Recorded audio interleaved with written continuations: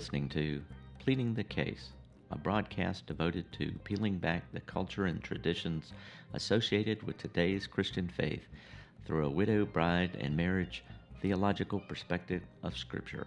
Welcome. My name is Andy Mendonza, and I will be your host.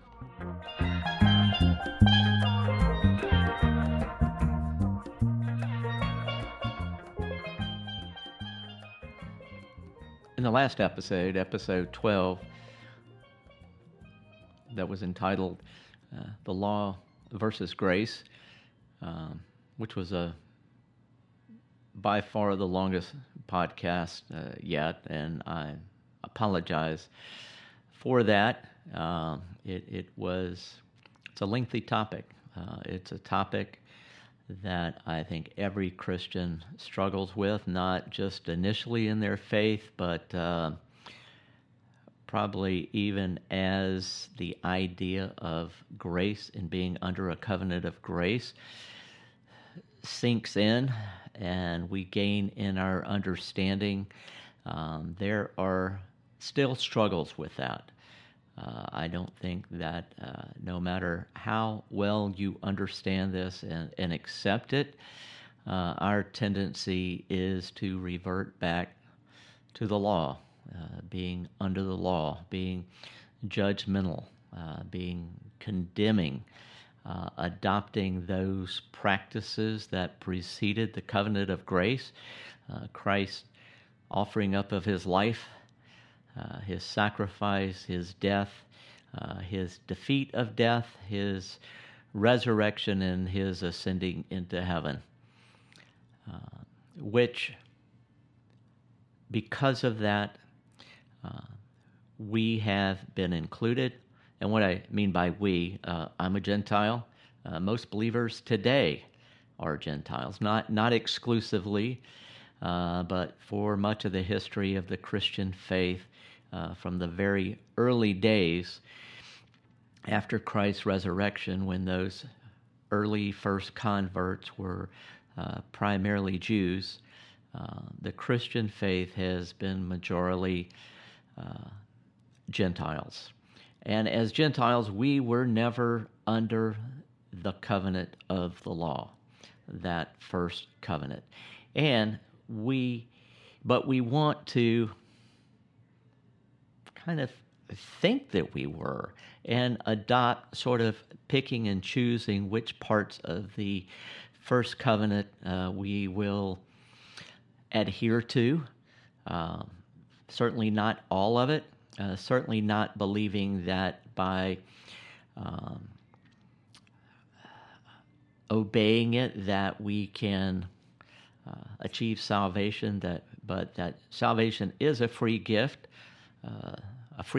for the asking, literally asking Jesus to be our Lord and Savior, our bridegroom and husband, accepting the truth, the belief that he was who he said he was, the Son of God, the promised Messiah, and that he died for us and has forgiven us our sins when we accept him.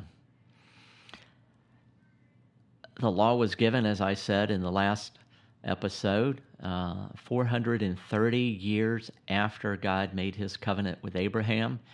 You can find this in the book of Galatians, specifically in chapter 3, that the law was handed down through Moses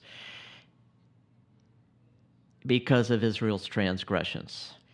And a high priestly system was established, and the high priest over that priesthood, the Levitical priesthood, sat at the head of the government.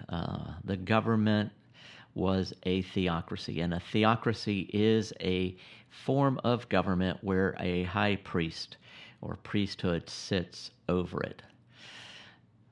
Israel was a theocracy until that time when they demanded a king. God said you don't need a king, but they insisted on a king, and God granted them their desire, their demand, gave them Saul, and that turned out to be horrible. And King David was chosen after him, but did not immediately replace him. And we all know, anyone who has studied the Old Testament knows all about that. But that's not at the forefront of this episode. This episode is called Grace, Tithing, and Church Buildings. And it is a follow-up to the last episode, the law versus grace. Because as I said, Gentiles were never under the first covenant to begin with. And that covenant under the law, that didn't start out under the law, it started out really under grace. It was because of God's grace and Abraham's faith that God made his covenant with him. And because of Israel's transactions, the law was handed down and a system put into place, which became a form and function for worship. Eventually, under Solomon, a temple was built, but before that, the tabernacle was built and the Ark of the Covenant, and a system of worship, and the law, guidelines that they were to be obedient to. But after Jesus came and fulfilled the promise, he didn't come to do away with the law, he came to fulfill it. And he fulfilled God's promise that began with Eve. After Adam and Eve sinned and they were removed from the garden, God made a promise to send his seed. And we believe that seed is Jesus, who came to deliver, redeem, and ultimately restore us. But as it says in Hebrews 8, that which is obsolete will eventually fade away. And it is specifically talking about in the context of the first covenant under the law. We are no longer under the law at all. We are completely under grace. And I know there's the argument, he says, if you love me, you will obey my commands. And what are his commands? To love God with our heart, mind, and soul, and to love our neighbors as ourselves. It doesn't mean that we are not, as citizens of different countries around the world, that we are not to submit ourselves to the ruling authorities of those governments that have been established and the rule of law. But that has nothing to do with salvation. That has nothing to do with grace. And that all the law could do, all that system was designed to do. One, the temple that was built was to be a shadow and copy of a heavenly realm, especially the tabernacle, until the time came when Jesus was born and offered up his life. It was not meant to be permanent. It was a shadow and a copy because of Israel's transgressions. But that system, all it did was promote the appearance of an inward cleansing, which it could not do. To obey the law, to be obedient to not only the initial law that was handed down through Moses, but all of those laws that were added, which amounted to 613 laws. To follow all of those laws did not mean that you were cleansed from the inside out. Only Jesus can do that to us. But it gave the outward appearance that all of the more laws you kept, the more righteous you were, and the higher the place you had in the kingdom of God. Remember what Jesus says? The first shall be last and the last shall be first, because he was contrasting that that system, that those who kept the most laws were the most righteous, considered to be the most righteous and just, and they were first in the kingdom of God.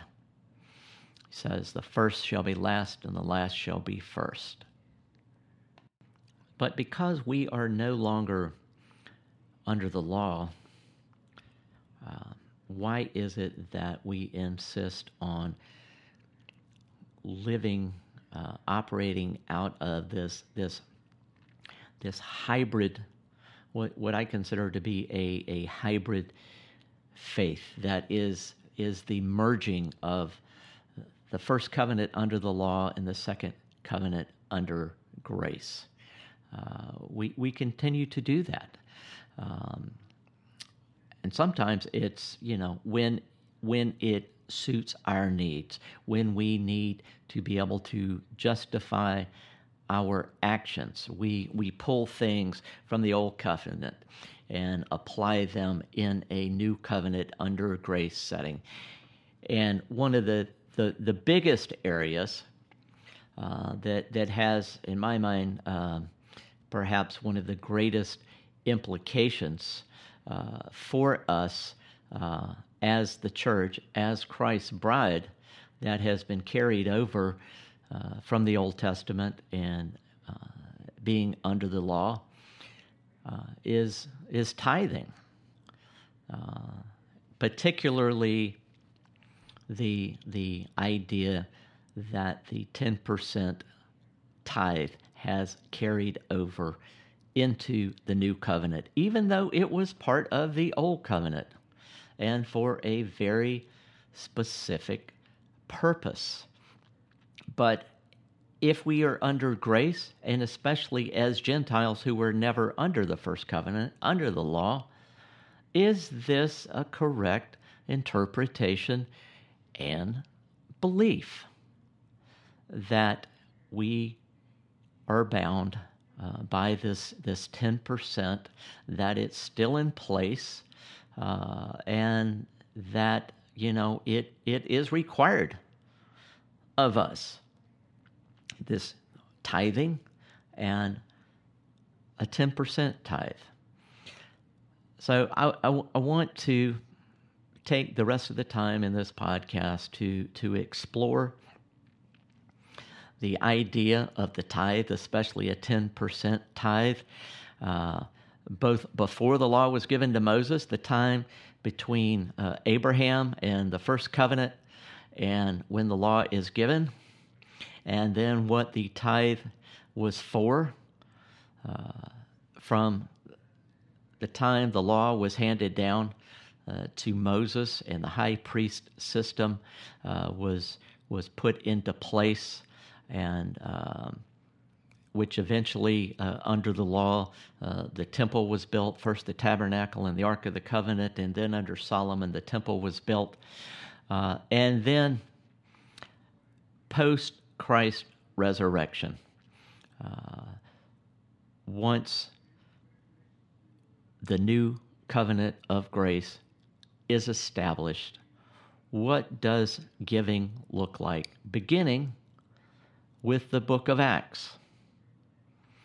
Is the present system biblical?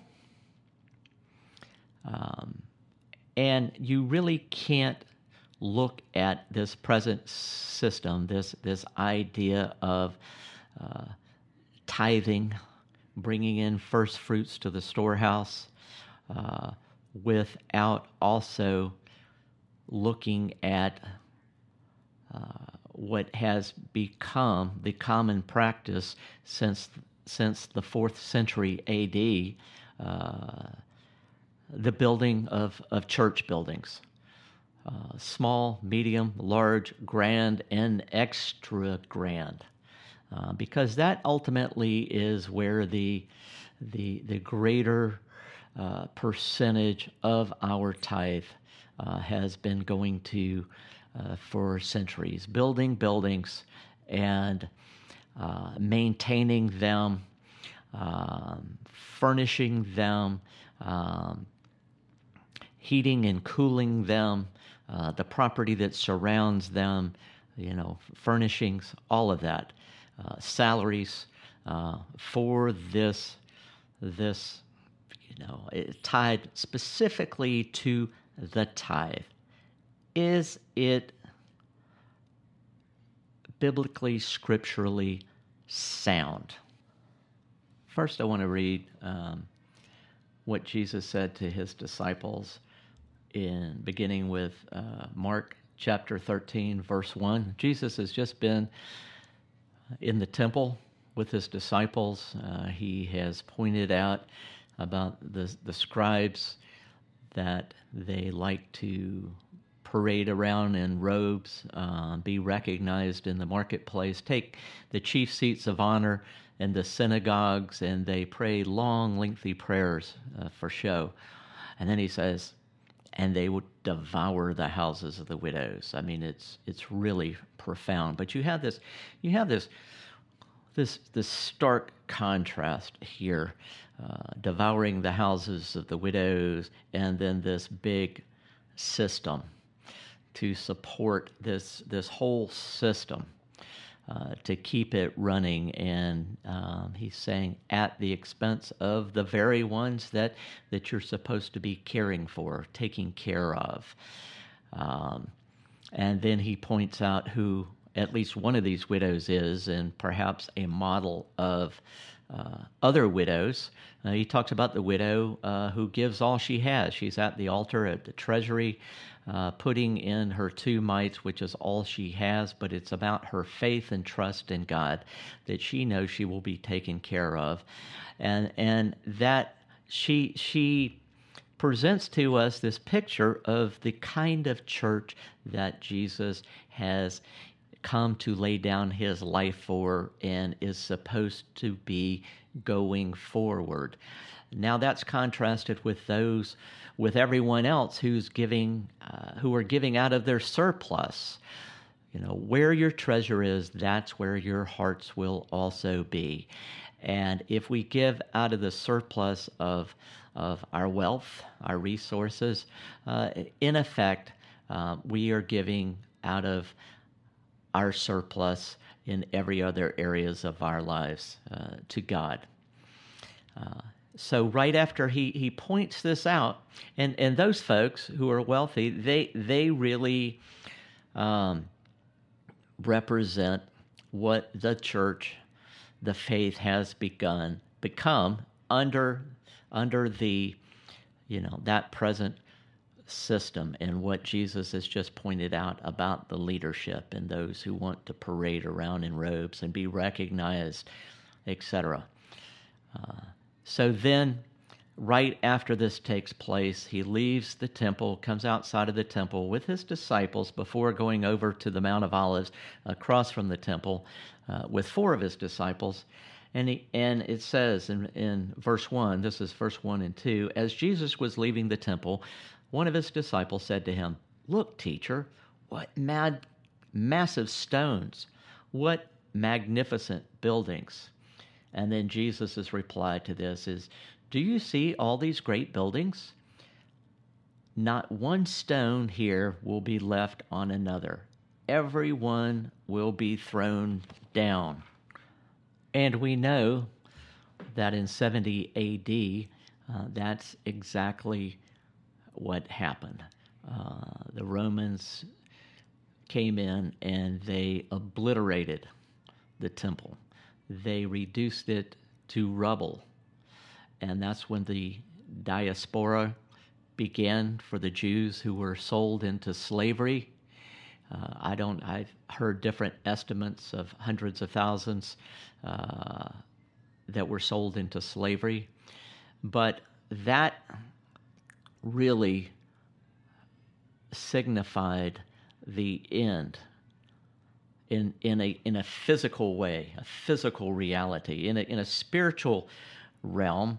When Jesus offered up his life, defeated death, and was resurrected and ascended into heaven, that signified the end of the first covenant under the law.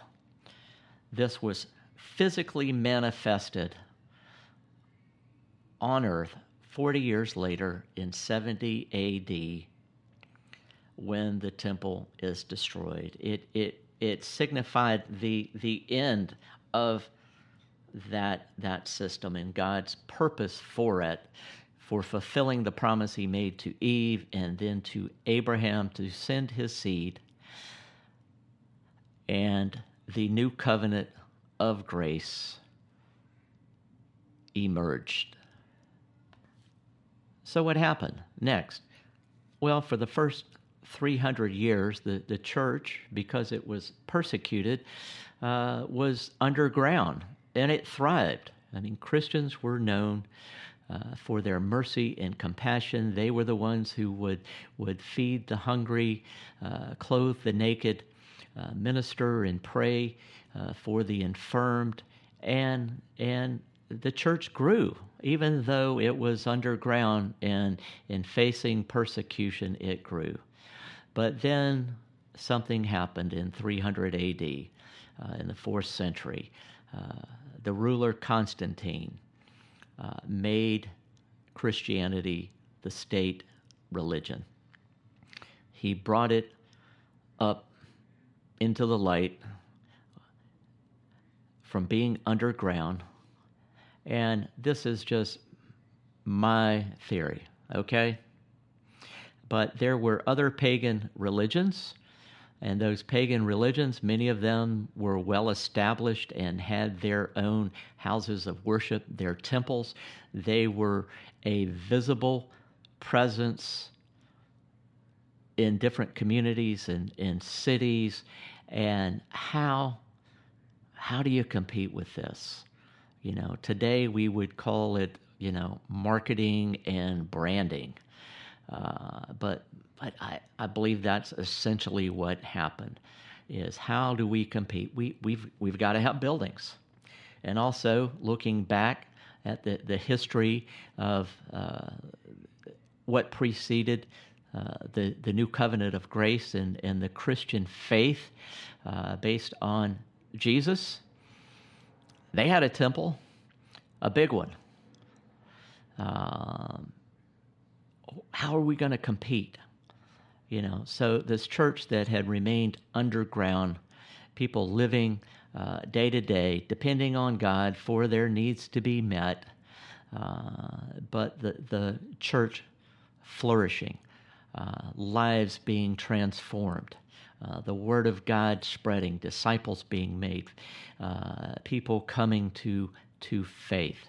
Suddenly, we now are changing the way it has operated for 300 years, and we are going to increasingly rely on more and more on our physical, visible presence to draw people in to us. I want to read a quote. It is attributed to Hilary of Poitiers, and it was written in mid-4th century. Hilary says, "One thing I admonish you, beware of the Antichrist. It is wrong that a love of walls has seized you. Wrong that you venerate the church of God in roofs and buildings.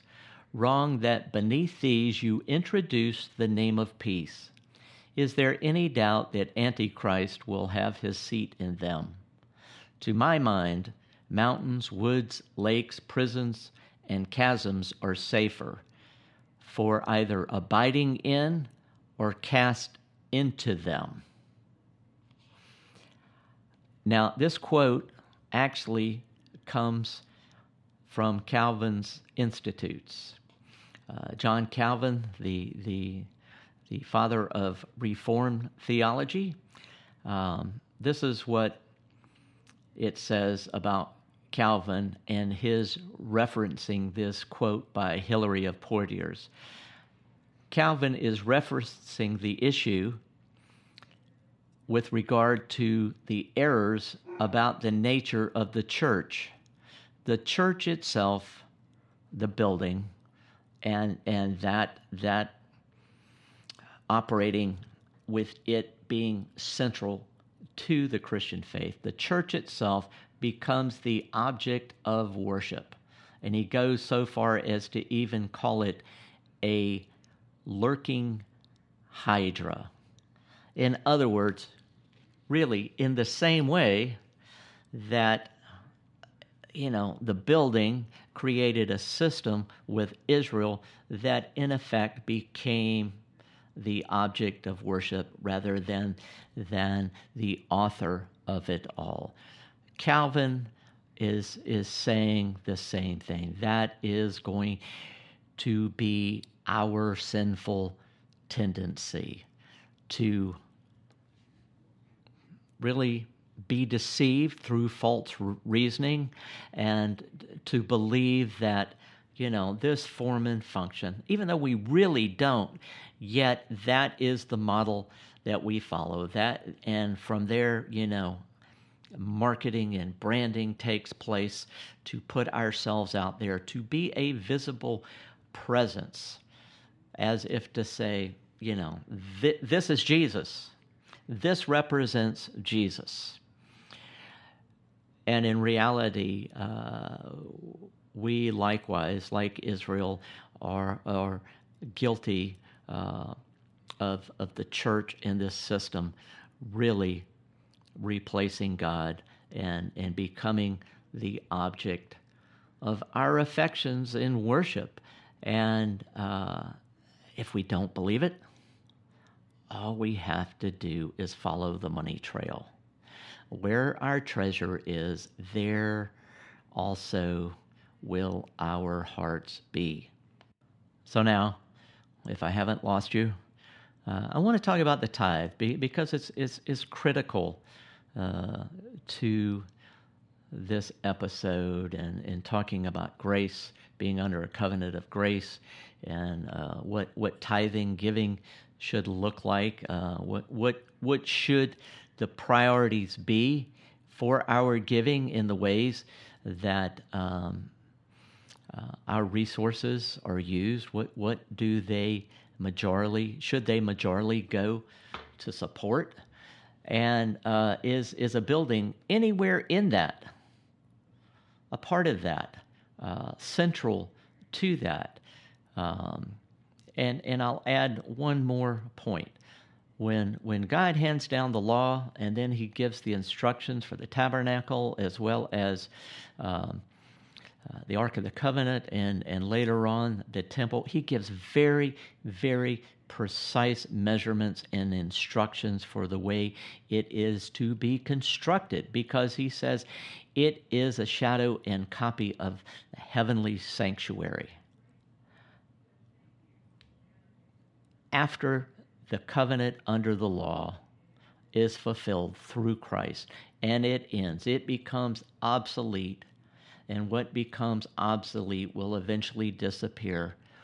When under the new covenant of grace, are we given any instruction by the disciples, especially Paul,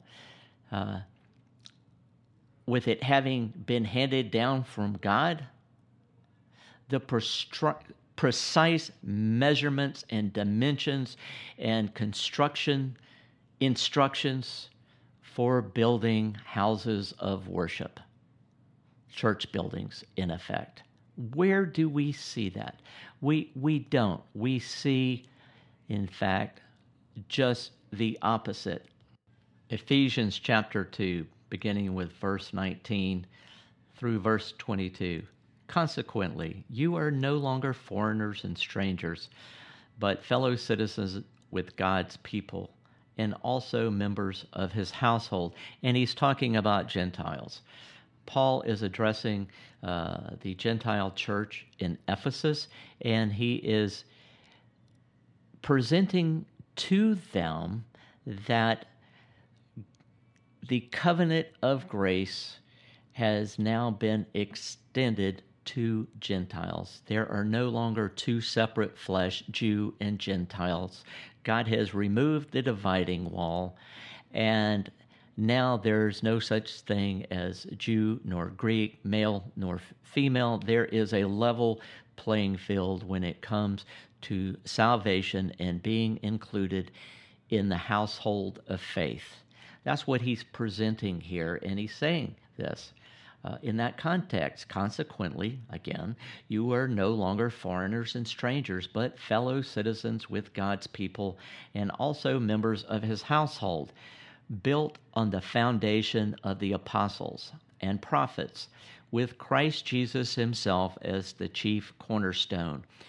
In him, the whole building is joined together and rises to become a holy temple in the Lord. And in him, you too are being built together to become a dwelling in which God lives by his Spirit. That's amazing. Those are the only instructions that we have that has anything to do with a building. And it is a building without brick and mortar walls. No roof, no cement or block foundation, no fixtures. It is a temple joined together by the many members through the Holy Spirit, built on the foundation of the prophets and the apostles, with Jesus being the chief cornerstone. That's the only instruction that we have in the New Testament under a covenant of grace for having a building. In fact, Jesus makes it very clear when he tells his apostles, who are disciples, haven't become apostles yet, he said, there are many rooms in my Father's mansion. If it were not so, I wouldn't tell you this. I am going to prepare a place for you in my Father's house, to put additions on my Father's house, to make room for you when you are restored with me at the end of the age, at the wedding of the Lamb, when we are officially married to Jesus. He didn't say, while I'm gone, go build houses unto me. Go build church buildings. While I'm gone to build places for you. You build places for me, to represent me, to symbolize me. No, each of us is, according to Scripture, a temple because the Holy Spirit dwells in us. We were not supposed to waste our money, to take the money of believers in order to construct with brick and mortar buildings, some of which cost in the millions and millions and tens of millions of dollars, to represent, to symbolize Jesus and our faith in him. Now, one of the main passages of Scripture to justify having a building, implementing the 10% tithe, or the tithe, comes from Malachi chapter 3, beginning with verse 8, and that's where I'll start, and going through verse 10. Will a mere mortal rob God? Yet you rob me, but you ask, how are we robbing you? In tithes and offerings. You are under a curse, your whole nation, because you are robbing me. Bring the whole tithe into the storehouse, that there may be food in my house. Test me in this, says the Lord Almighty, and see if I will not throw open the floodgates of heaven and pour out so much blessing that there will not be room enough to store it. I have heard again and again and again since I became a Christian that it's now the local church, which generally includes the support of a church building of some sort, and the operation, the maintaining of that church building, that it now, under a covenant of grace, is the same as the storehouse that's being talked about in Malachi.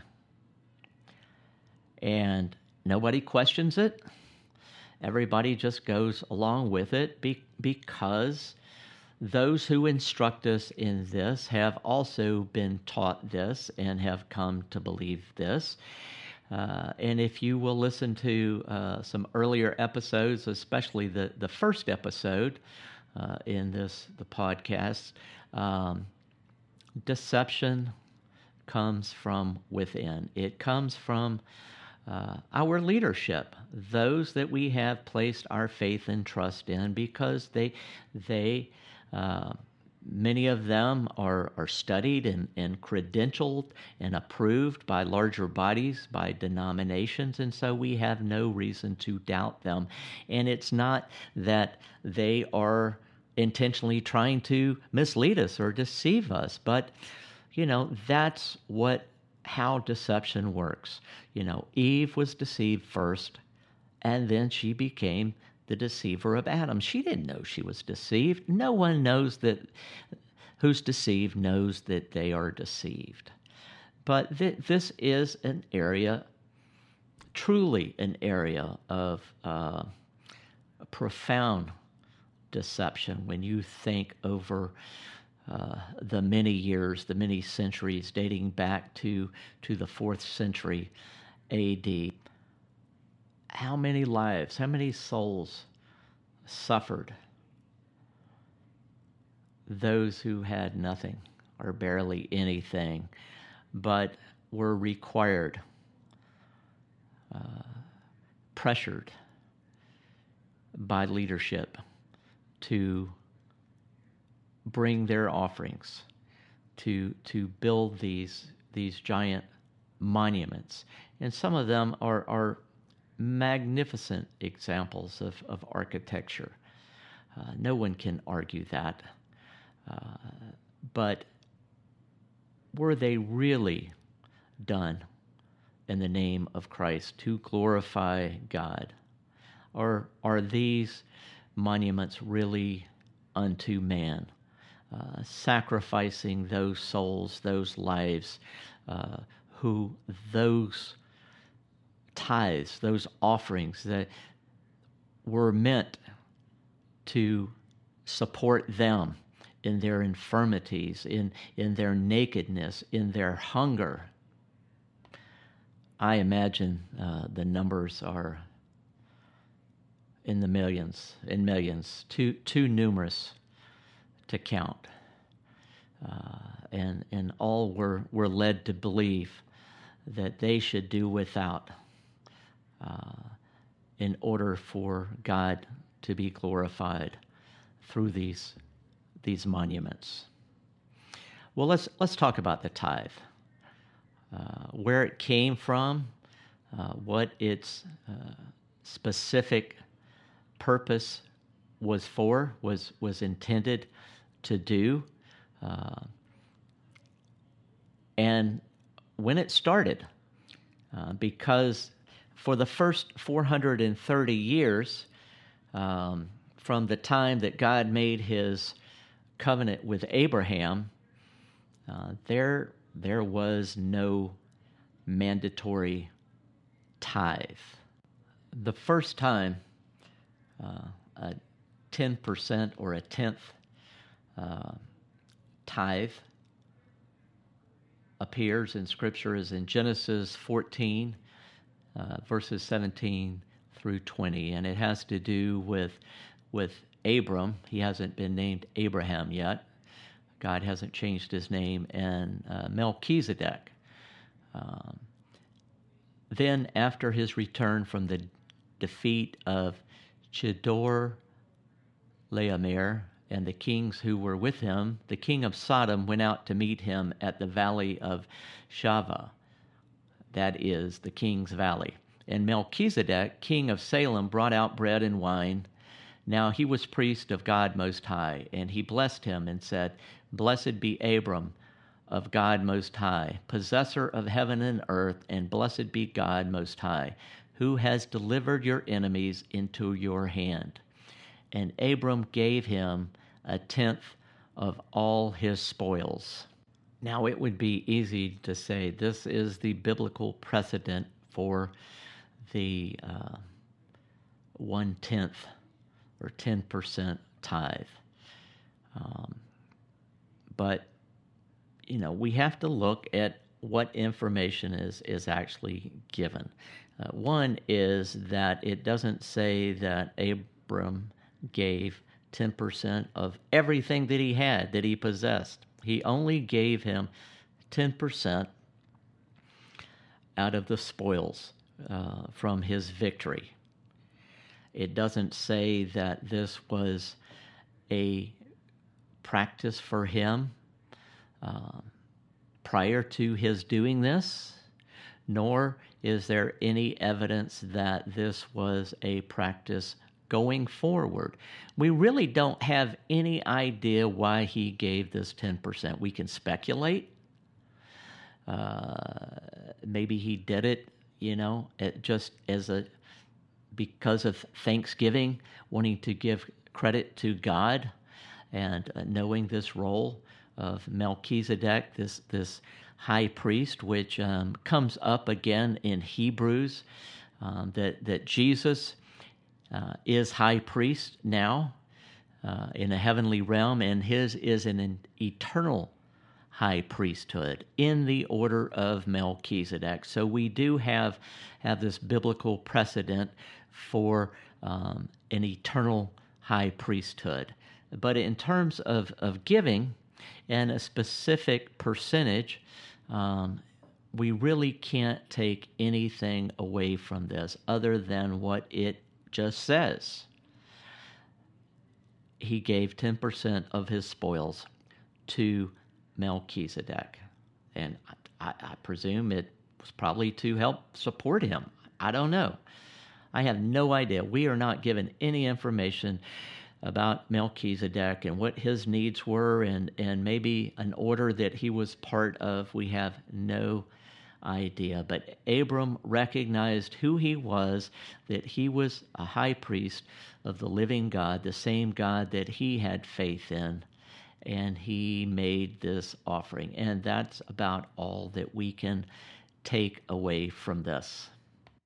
The second and only other time that the 10% amount, call it a tithe if you want, it doesn't say that specifically, use that word, was with Jacob in Genesis 28, verses 20 through 22.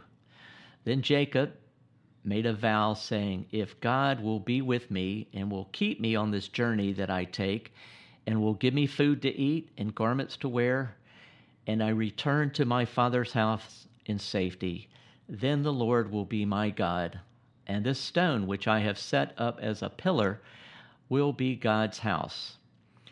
And of all that you give me, that God gives me, I will surely give a tenth to him." Jacob makes this vow to God. This is after God has visited him in a dream, and Jacob sees the ladder reaching into heaven and God's angels ascending and descending.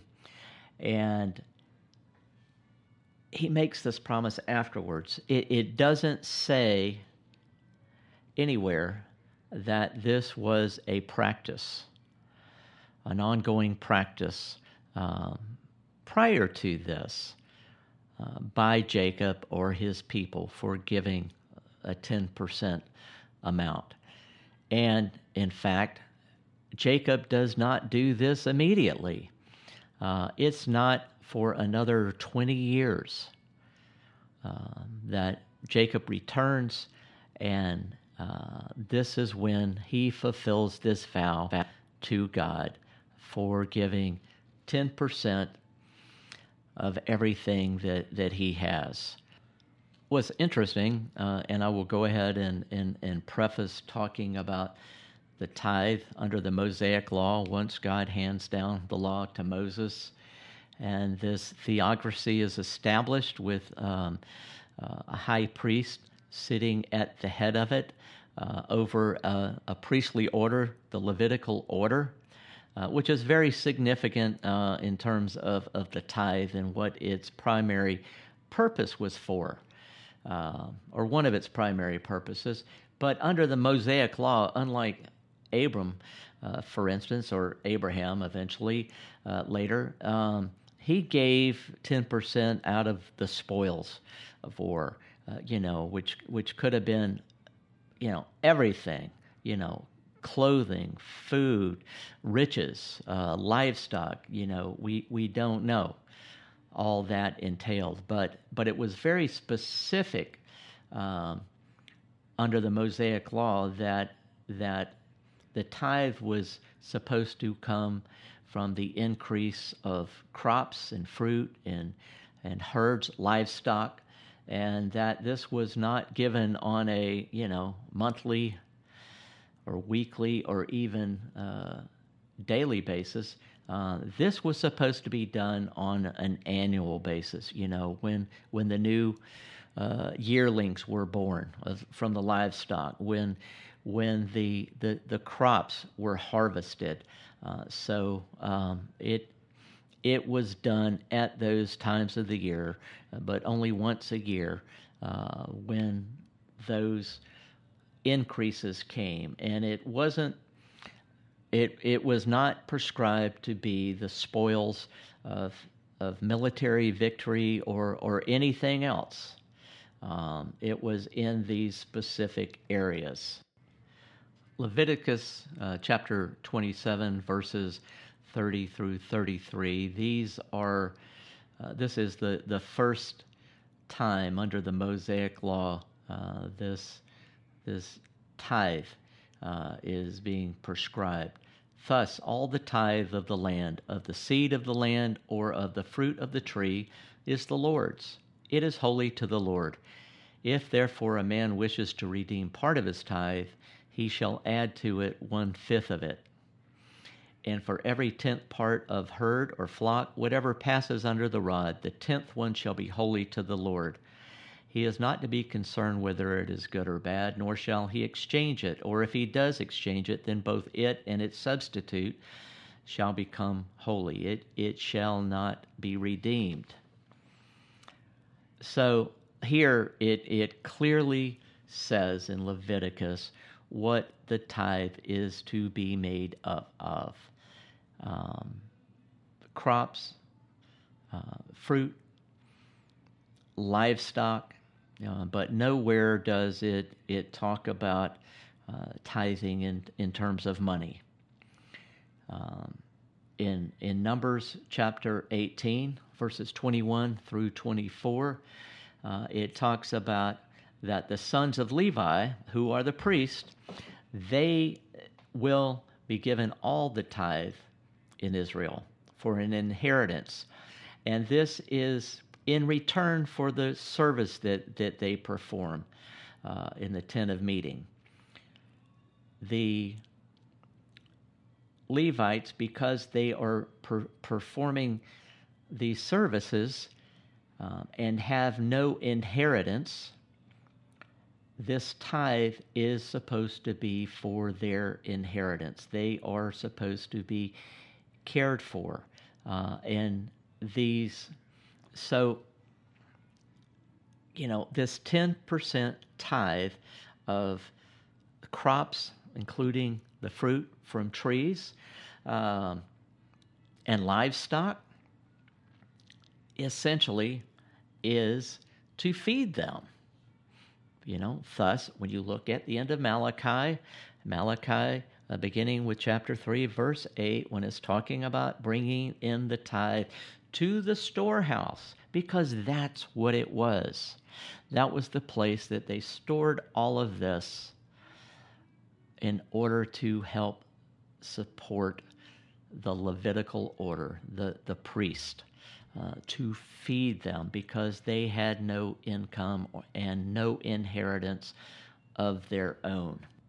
Now, I know this may be hard to hear, but think about it this way.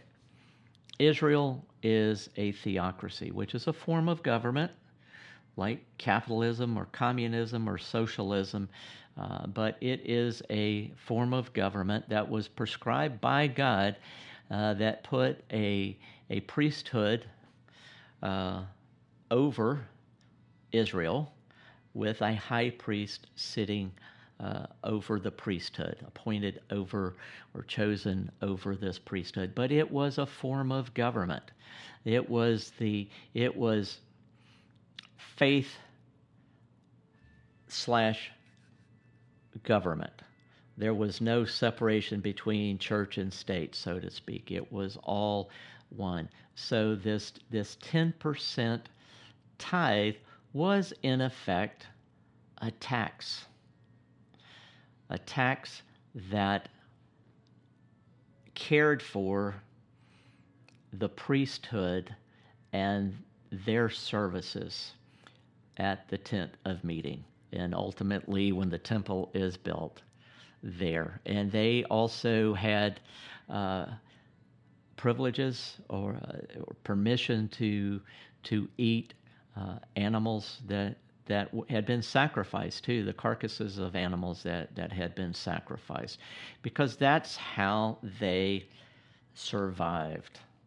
That's how they were funded and kept. So this would be, today we have separation of church and state, and all of us are taxed, on our income, and that tax goes to fund all kinds of government services, welfare, law enforcement, military, and then we are kind of pressured or told that we owe essentially a 10% tithe on top of that, which in a way it's a tax on top of the tax that we already pay to our government. When Israel paid this tithe, they were paying it to sustain their form of government, their theocracy. And guess what?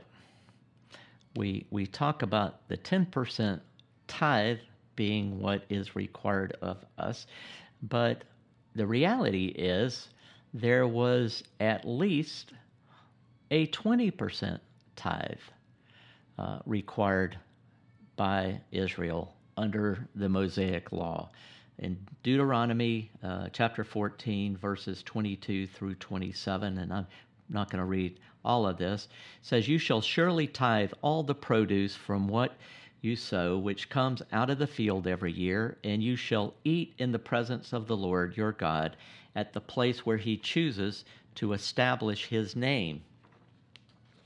The tithe of your grain, your new wine, your oil, and the firstborn of your herd and your flock, in order that you may learn to fear the Lord your God always."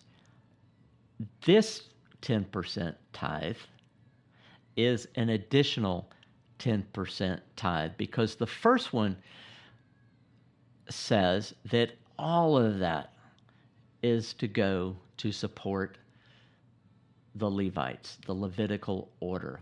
This tithe, another 10% tithe, so 20%, is to provide the food for the feasts and festivals that Israel were required to celebrate each year. Finally, yes, there's an additional tithe.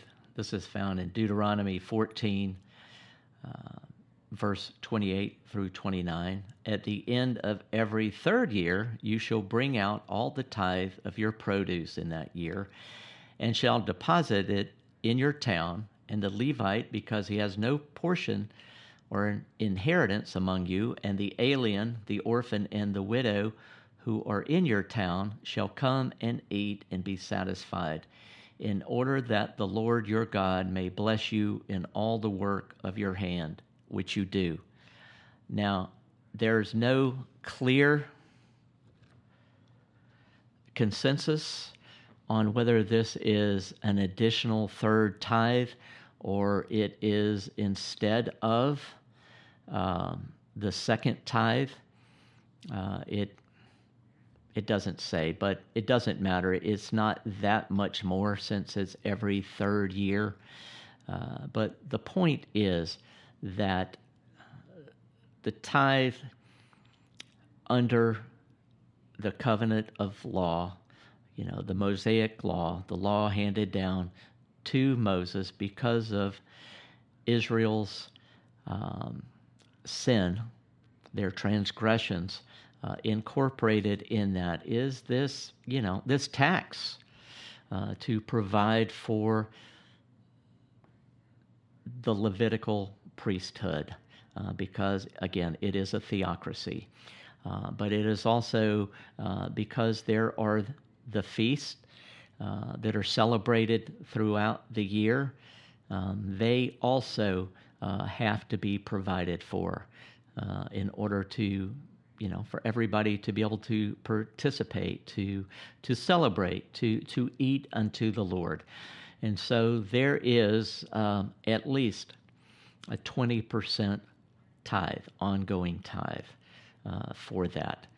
One final point to make about this is that this was, and we got to understand this was required by law. This was not voluntary giving, not like what Abraham did, or Abram with Melchizedek, giving him 10% of the spoils of war in celebration of his victory, nor what Jacob vowed to give God. Those were both voluntary. They were not prescribed by the law. They were not commanded by God for them to give. These were required by the law. They were mandatory, and they supported this theocratic system of government. Let's look at the New Testament now. Under the covenant of grace, what tithing should look like. Is it required, or is it like Abraham and Jacob? Is it voluntary? And if it's voluntary, then what should it go for? What do we get from the New Testament after Jesus has been resurrected and ascended into heaven? What does Scripture reveal to us, beginning in the book of Acts, what our giving should go for? What should it support? What are God's priorities for us as His church, as His bride? What is it that God wants us to be moved in our hearts to voluntarily give to? Perhaps the best place to begin is with Jesus Himself, who said that He came to serve and not be served. In 2 Corinthians chapter 8, verse 9, Paul says, "For you know the grace of our Lord Jesus Christ, that though He was rich, yet for your sake He became poor, so that you, through His poverty, might become rich."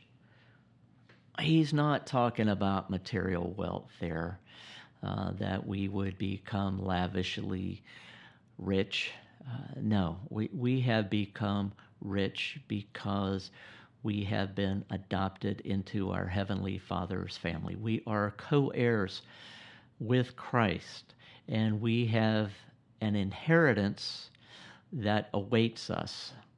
That's how we have been made rich, through Christ, who was rich and became impoverished on our behalf. He's our example. That's where we have to start, is with His example, which wasn't 1% or 10% or 25% or 95%. His example is 100%. There are a number of passages that could be cited in building this case, talking about giving. And I mean, this isn't about our not giving. That's not the point. The point is that it is not mandated. We are not compelled by the law or rule and regulations like we are, as citizens of a country. The law dictates that we have to pay taxes, and we give based on our income. It's decided for us. We have no free will choice in whether we want to do that or not. But in 2 Corinthians chapter 9, verse 7, it says, "Let each one do just as he has purposed or decided in his own heart," that we shouldn't do it grudgingly or under compulsion, for God loves a cheerful giver. We should decide what it is that we should give, what we feel led we should give, and we shouldn't do it with contempt or feeling like we're being pressured or forced into doing that or shamed.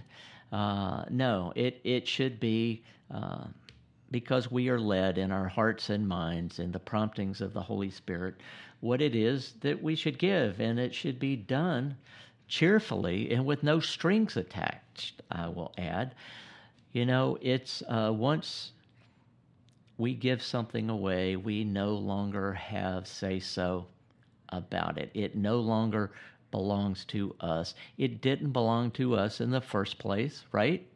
It belonged to God, and we give it away, and we don't try and control what is done with it after we give it away. If God leads us, give cheerfully, not grudgingly, and what we have decided, been led to give. It is just as plain and simple and uncomplicated as that. And in terms of the kinds of things that we should be giving to, three basic areas. It says to take care of the household of faith first. And, I don't want to be too finite in that, but I think, what we would immediately think of is the body of believers that we gather with, that we belong to, that we have committed ourselves with. So, other believers, that we should uphold each other not only in prayer, encouragement, giving a helping hand as needed, but also financially. And, we find this at the very outset in Acts chapter 2, beginning with verse 44. It said, all those who had believed were together and had all things in common, and they began selling their property and possessions and were sharing them with all as anyone might have need. That's incredible. That's some people have tried to ascribe that to communism or socialism, but those, if something has an ism in it, it's a form of government or an ideology, a political ideology. This is not talking about government. This is talking about what Paul said in Corinthians about giving what we have purposed or decided to give, and to give generously, cheerfully, and unbegrudgingly. Nobody mandated that anyone sell a thing.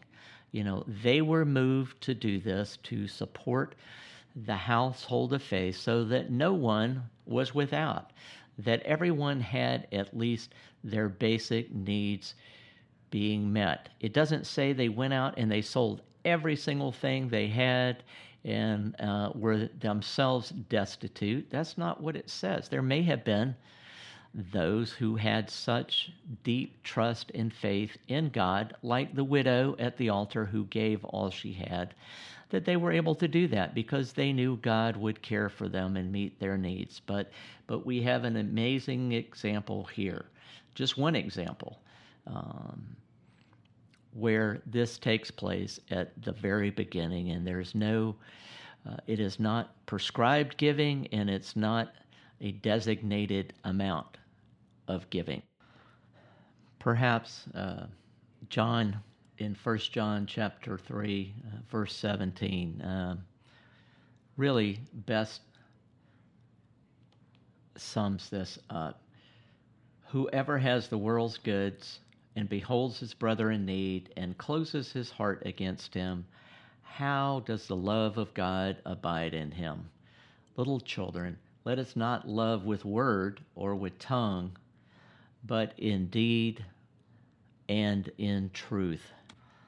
That reminds me of a quote by Francis of Assisi, who said, "Go into all the world and preach the gospel, and if necessary, use words." You know, it is really our actions that speak the loudest. You know, it's easy to tell people we love them or that God loves them, but it is the hardest thing in the world to actually show them that love, to lay down our lives for them, to joyfully, begrudgingly, not only through giving of our finances, our resources, but to give of ourselves, to offer up ourselves to others, serving them and not being served by them. The next area of giving, or area that we should support, is those who watch over us, who shepherd us, who have been called and we have accepted them to fulfill these roles, or this role, and in position over us. In 1 Timothy 5:17 through 18, it says, "Let the elders who rule well be considered worthy of double honor, especially those who work hard at preaching and teaching. For the scripture says, 'You shall not muzzle the ox while he is threshing, and the laborer is worthy of his wages.'" You know, this very clearly is speaking of those who are our shepherds. It's not necessarily talking about this vast staff that we need to have. You know, the average church today spends 49% of its budget. What is brought in through tithing, giving, for church staff? 49%, and some churches spend as much as 65% or more for staff out of their budgets. I mean, can you imagine that? It's no wonder there is not that much to help out the household of faith as needs arise. And they do arise. They're constantly arising. Another passage is in 1 Corinthians chapter 9, verse 16 through 14. Paul says, "Or do only Barnabas and I not have a right to refrain from working? Who at any time serves as a soldier at his own expense? Who plants a vineyard and does not eat the fruit of it? Or who tends a flock and does not use the milk of the flock? I'm not speaking these things according to human judgment, am I? Or does not the law also say these things?" So he's saying, you know, before, in the past, under the law, He says, "For it is written in the law of Moses, you shall not muzzle the ox while he is threshing." God is not concerned about oxen, is he? Or is he speaking altogether for our sake? Yes, for our sake it was written, because the plowman ought to plow in hope, and the thresher to thresh in hope of sharing the crops. If we sowed spiritual things in you, is it too much if we should reap material things from you? If others share the right over you, do we not more? Nevertheless, we do not use this right, but we endure all things that we may cause no hindrance to the gospel of Christ.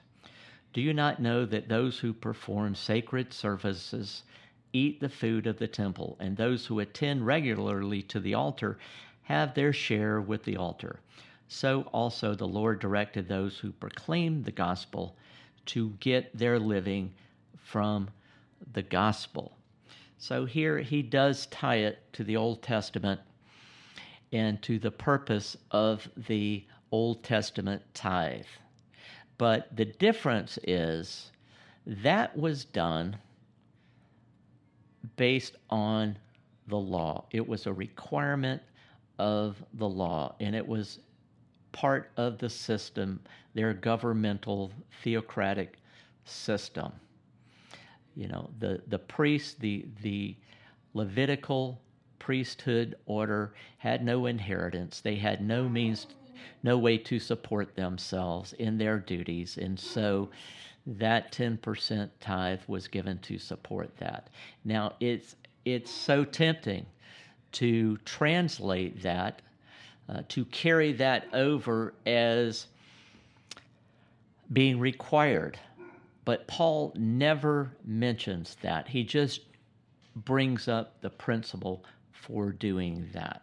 The last area, or the third area, is caring for the poor.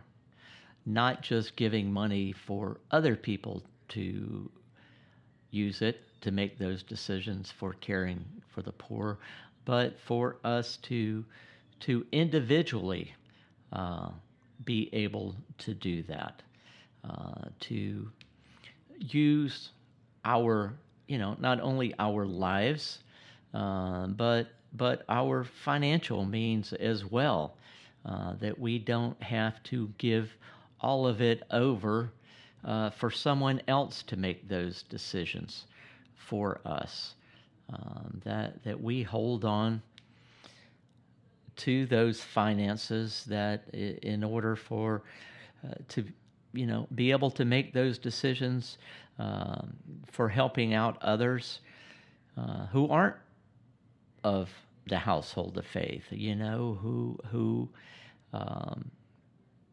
we hope through our acts of love, which includes our finances, that they will be drawn through these actions. Jesus talks about this with his disciples in Luke 12. He said, "Therefore I tell you, do not worry about your life, what you will eat, or about your body, what you will wear.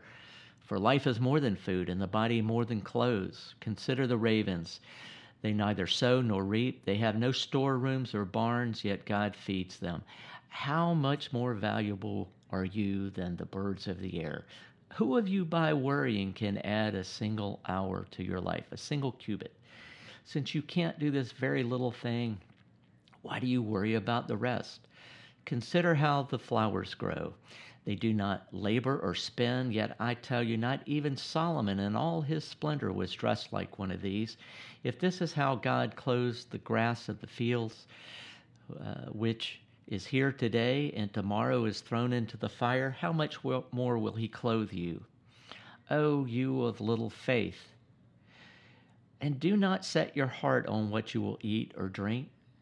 Don't worry about it, for the pagans, and some translation says the Gentile world runs after all such things, and your Father knows that you need them.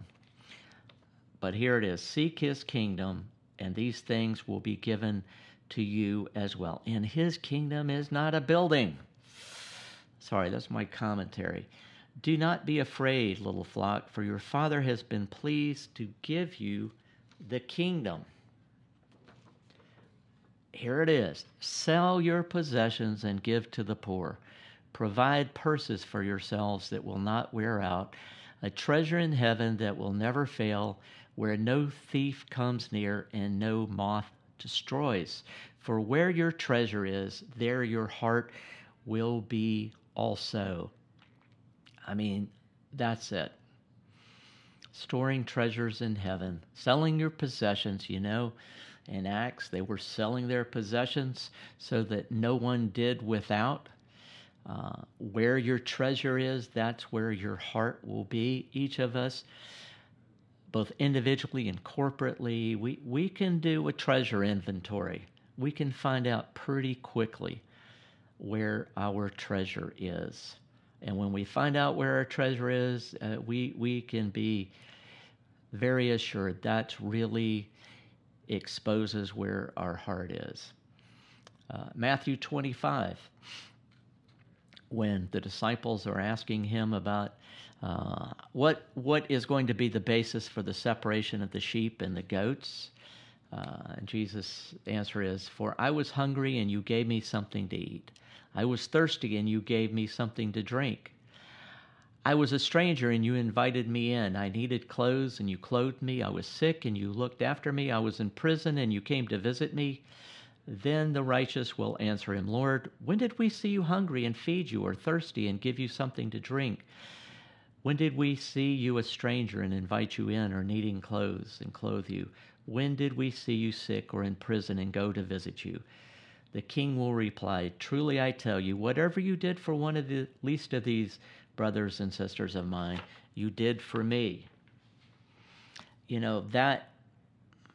That more than maybe any other passage. He is not saying that you paid someone else to do it. You financed them. You funded an organization. It says, the measure, the evidence of those who are sheep and not goats, or those who go and personally themselves serve and are not served. The least of these. We cannot remove ourselves either financially or physically by the places we live, the communities we hide ourselves in. That is not the same thing. We have to go beyond that. We can't. There's nothing wrong with funding that, but we also personally, no one is exempt from this. It doesn't say how many times you evangelized, how many people made a decision based on your presentation of the gospel. That's not included here in the separation of the sheep and the goats. It is a very personal, that you have done personally unto these, the least of these, you have done it unto me. There is certainly a lot more that can be said about giving and the ways that we give, not letting our right hand know what our left hand is doing, giving anonymously, not calling attention to yourself, not wanting others to know what it is that you have given. Scripture telling us that if we do, then we will have had our reward on earth. The Scriptures plainly teach us about giving. For instance, who we should be giving to and why. But nowhere in the New Testament can you make a scripturally based argument that we are under the law when it comes to tithing and the specific amount that we are to tithe. If we're going to do that, then we need to bring back the law in its entirety. But, the way that we do church today and have done it for centuries, this is what it looks like. You put a leadership body together, and then, you get a building to house it all in. And it goes on and on and on from there. And unless we are able to compel people to give, and we prescribe a specific percentage of their income, of their wealth, in order to do that, and the only way we can really do that is to reach back into the Old Testament, to the Mosaic law, which we are no longer under. And as Gentiles, once again, we were never under to begin with. We're not going to get our buildings built. We're not going to build these great,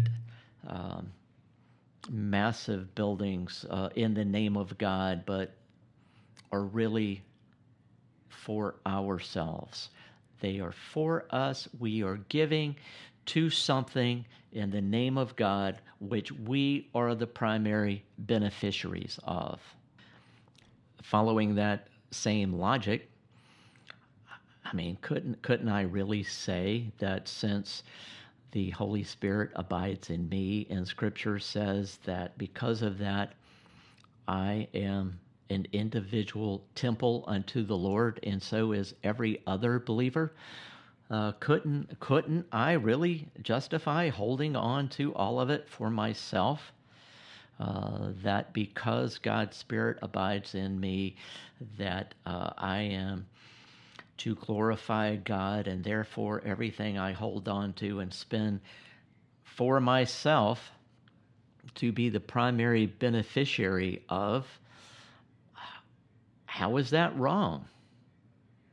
How does that go against this same argument for giving to build a church building, to have church buildings, to spend so much wealth, put so much money into something that is generally 75% of each week completely empty, and cannot be used for anything else except because of the way it's designed as a church building. The decision, though, is yours. God, under grace, gives us that freedom. If you want to follow a 10% tithe, if you believe that is scripturally correct, and the body that you, or the fellowship that you are a part of, strongly stands on that, and you agree, you have the freedom to do that. We all have the freedom to do that. But we are under a covenant of grace, and that's really, really hard as Christians to fully accept and embrace that, that we in no way are under the law whatsoever. Let me end with this passage from Galatians chapter 5, verse 1. It is for freedom that Christ has set us free. Stand firm then, and do not let yourselves be burdened again by a yoke of slavery. The entire book of Galatians is Paul presenting to the Galatians the fact that they have received God's Spirit, the Holy Spirit, by grace, not by works. And yet they have chosen to mix a covenant of grace with a covenant of the law, to return to the law, And that is this yoke of slavery that he is talking about. If we are under grace, we are no longer under the law. Then it says, don't return to that, because to return to that, and for us as Gentiles who were never under it, to place something on ourselves that we were never under to begin with, is to place a yoke of slavery on ourselves. Why should every other aspect of our lives be free from the law except our financial giving, our giving? We have complete freedom to do that, but we do have responsibilities. We should be burdened with those who care for us, who watch over us, who shepherd us, and those who are of the household of faith, both locally within our fellowships, but also throughout the world. Those who are also citizens of heaven, who are also in Christ, already seated in the heavenly realm. Those citizens of heaven who are scattered throughout the world in all the nations, but who we are joined together in the Spirit. They are our care and concern, as well as the poor. But we are free to choose as we are able, based on what we have, what we will give, and to do it unbegrudgingly, to give what we have set our hearts on to give, to do it cheerfully, to do it anonymously, to do it willingly, in order to store up treasure for ourselves in heaven. Amen.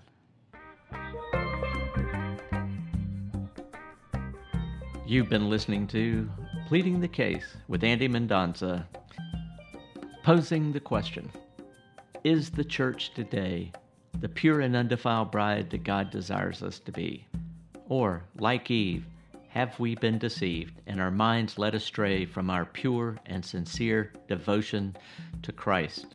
Until next time.